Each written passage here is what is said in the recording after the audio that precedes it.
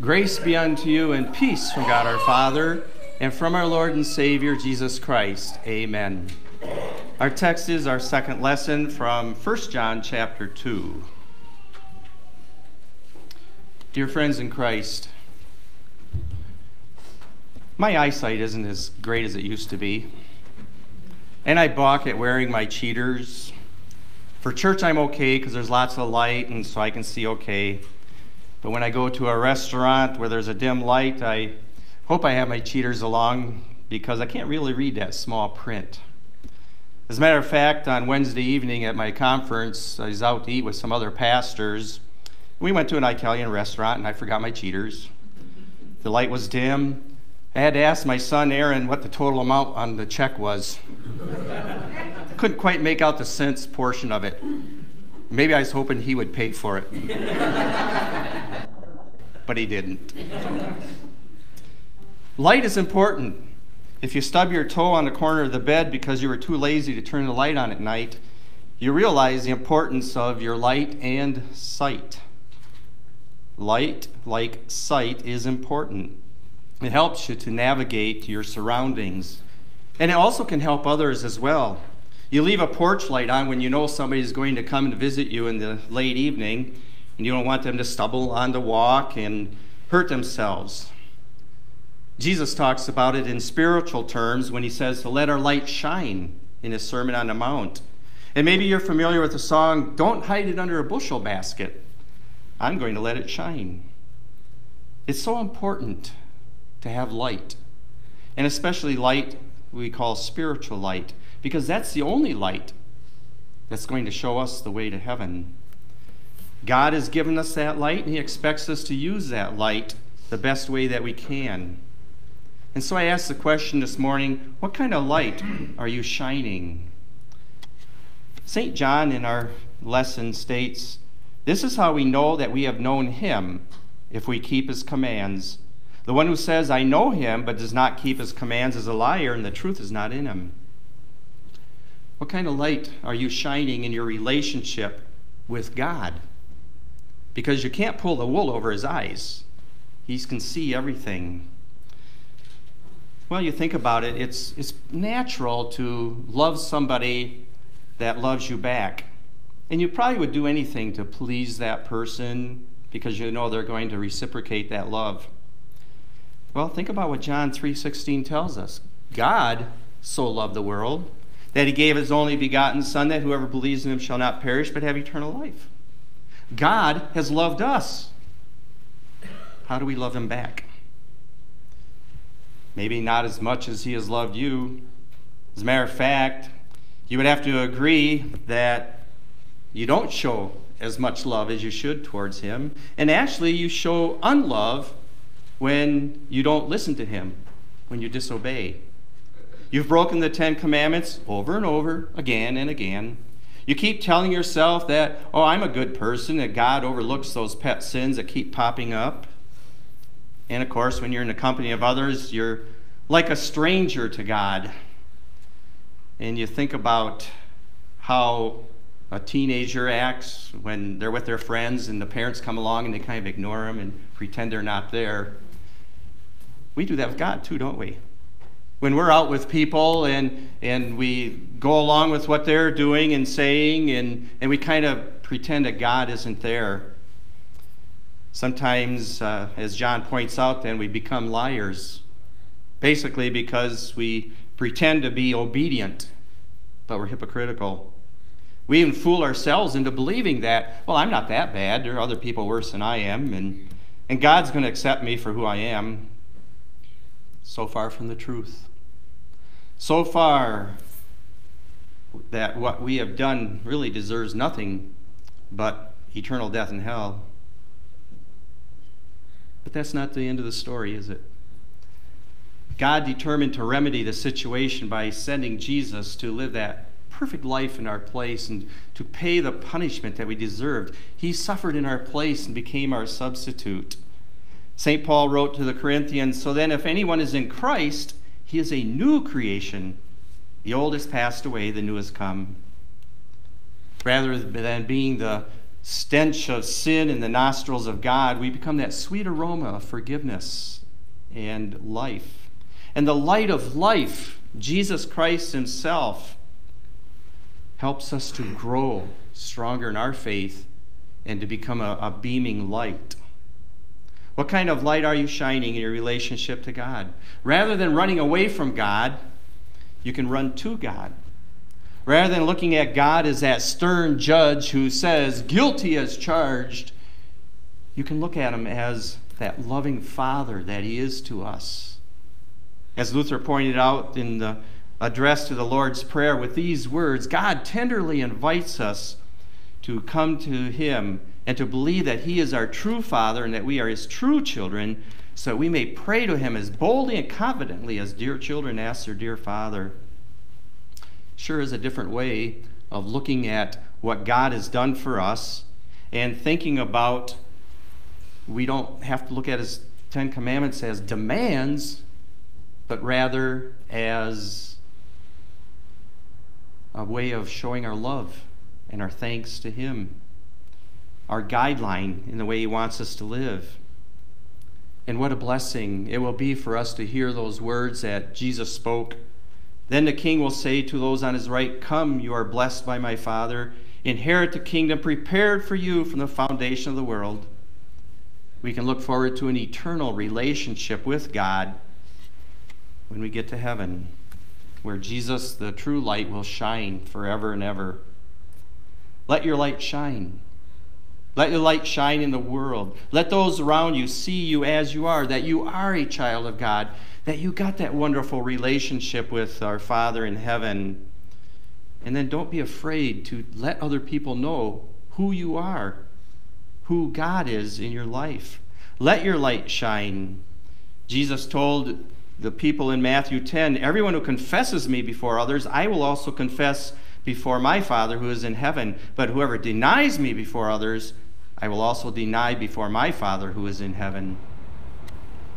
What better motivation do we have to say that we believe in God than to know that God is willing to accept us and that he will call us his dearly beloved children?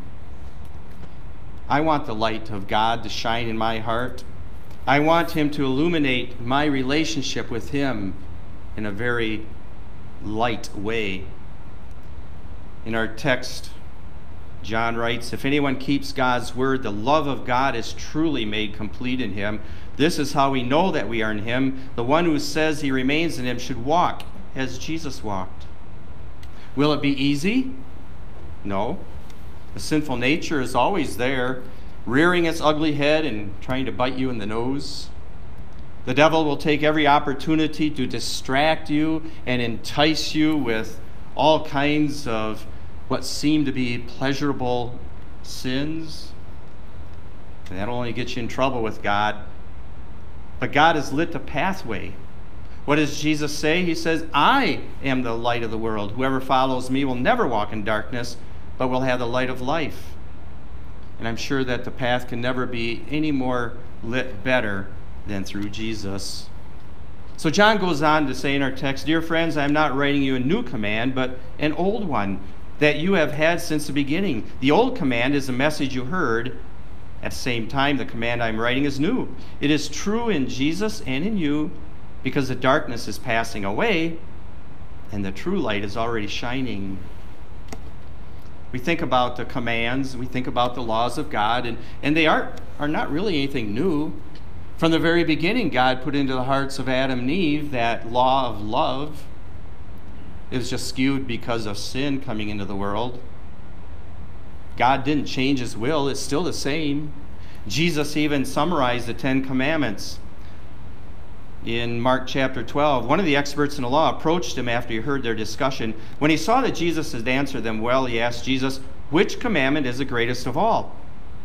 Jesus answered, the most important is, hear, O Israel, the Lord our God, the Lord is one. You shall love the Lord your God with all your heart, with all your soul, and with all your mind and all your strength. The second is this, you shall love your neighbor as yourself. There is no other commandment greater than these. So you want to let your light shine in your relationship with God. And when you do that, it's going to show itself in your relationship with those around you. And that's where John continues. The one who says he is in the light and yet hates his brother is still in the darkness. The one who loves his brother remains in the light, and nothing causes him to stumble. The one who hates his brother is in the darkness and walks in the darkness and does not know where he is going because the darkness has blinded him. How can you love someone who has wronged you? It's hard, isn't it? And yet the Bible just keeps on telling us that we have to show that godly love to everybody, even if they don't reciprocate that love. It's a big question we have to deal with. And as I mentioned earlier, it's easy to love those that love you, but to show love to those who don't love you, that's another story, isn't it? It's human nature to not want to love those that don't love you. But 5th and the 8th commandments deal with how we are to treat others. And Luther, in his meanings, wrote, we should fear and love God that we do not hurt or harm our neighbor in his body, but help and befriend him in every bodily need. And in the 8th commandment, we should fear and love God that we do not tell lies about our neighbor, betray him, or give him a bad name, but defend him, speak well of him, and take his words and actions in the kindest possible way. What kind of light are you shining in your relationship with those around you? Is that light dimmed because you have distanced yourself from someone when they have wronged you or rubbed you the wrong way? Someone might ask, well, do I have to be buddy-buddy with them and do everything together? No, that's not what John is saying. He's telling us to just be kind, show love, be civil towards them, treat them with respect, treat them as one of God's creation, someone in need of forgiveness and love of God. And so we need to learn to love. Love the way that Jesus did. Remember his words from the cross. He said, Father, forgive them, for they know not what they do. Or Stephen, as he was being pummeled with stones, he called out, Lord Jesus, receive my spirit. Then he fell to his knees and cried with a loud voice, Lord, do not hold this sin against them. After this, he fell asleep. I know it can be difficult to be like Jesus or Stephen, but what kind of light are you shining on those in your relationships with those around you? Do you treat them as though they're sinners that are damned to hell already and you can't change that? St. John tells you that in that case, then you're still in the darkness as well, because you need to open your eyes to the opportunities to shine that gospel light into the lives rather than closing the door on someone so that they don't learn about the way to heaven.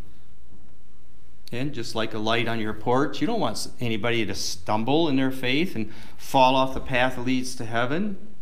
And that means you might need to be the first one to take a step in a relationship. You need to make that first effort to show them what God is all about, what Jesus is all about.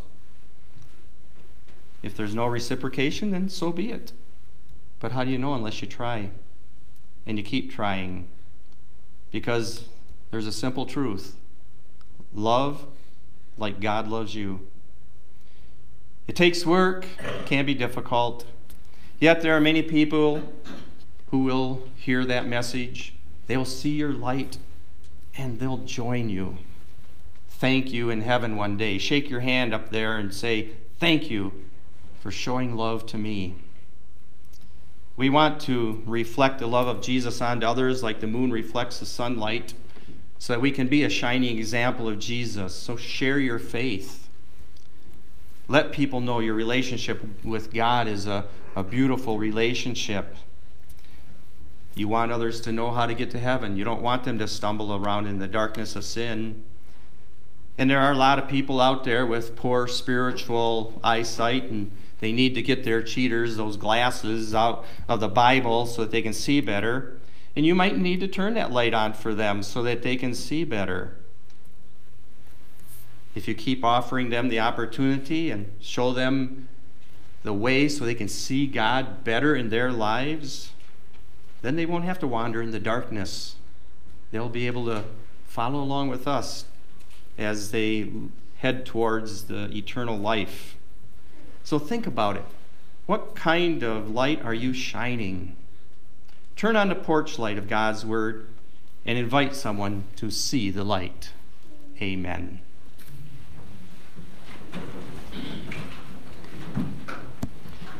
And may the peace of God, which surpasses all understanding, keep your hearts and minds through faith in Christ Jesus. Amen.